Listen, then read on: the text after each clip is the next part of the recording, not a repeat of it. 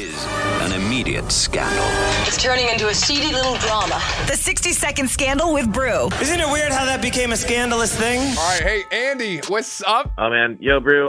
So I went on this date this weekend, and I really like this girl. But as we were chatting, I found out she doesn't have a college degree. Everyone around me has one. I mean, I even have my MBA. I thought it was something everyone had. Does it matter to you? Oh, my gosh. Yeah, I don't have a college degree, so I feel like, do you need to hang up on me right now? Like, is that... I don't know, dude. It's like, it's 2023. There's never been an easier time, I feel like, to find success without a degree. There's like 14-year-olds on YouTube making millions and millions, like way more than us. So, yeah, obviously, doesn't bother me at all. If it's something that's going to stick in the back of your head and make you treat her differently, then definitely don't pursue it because she doesn't deserve that either. But yeah, dude, of course. I think it's totally fine, especially if you like her.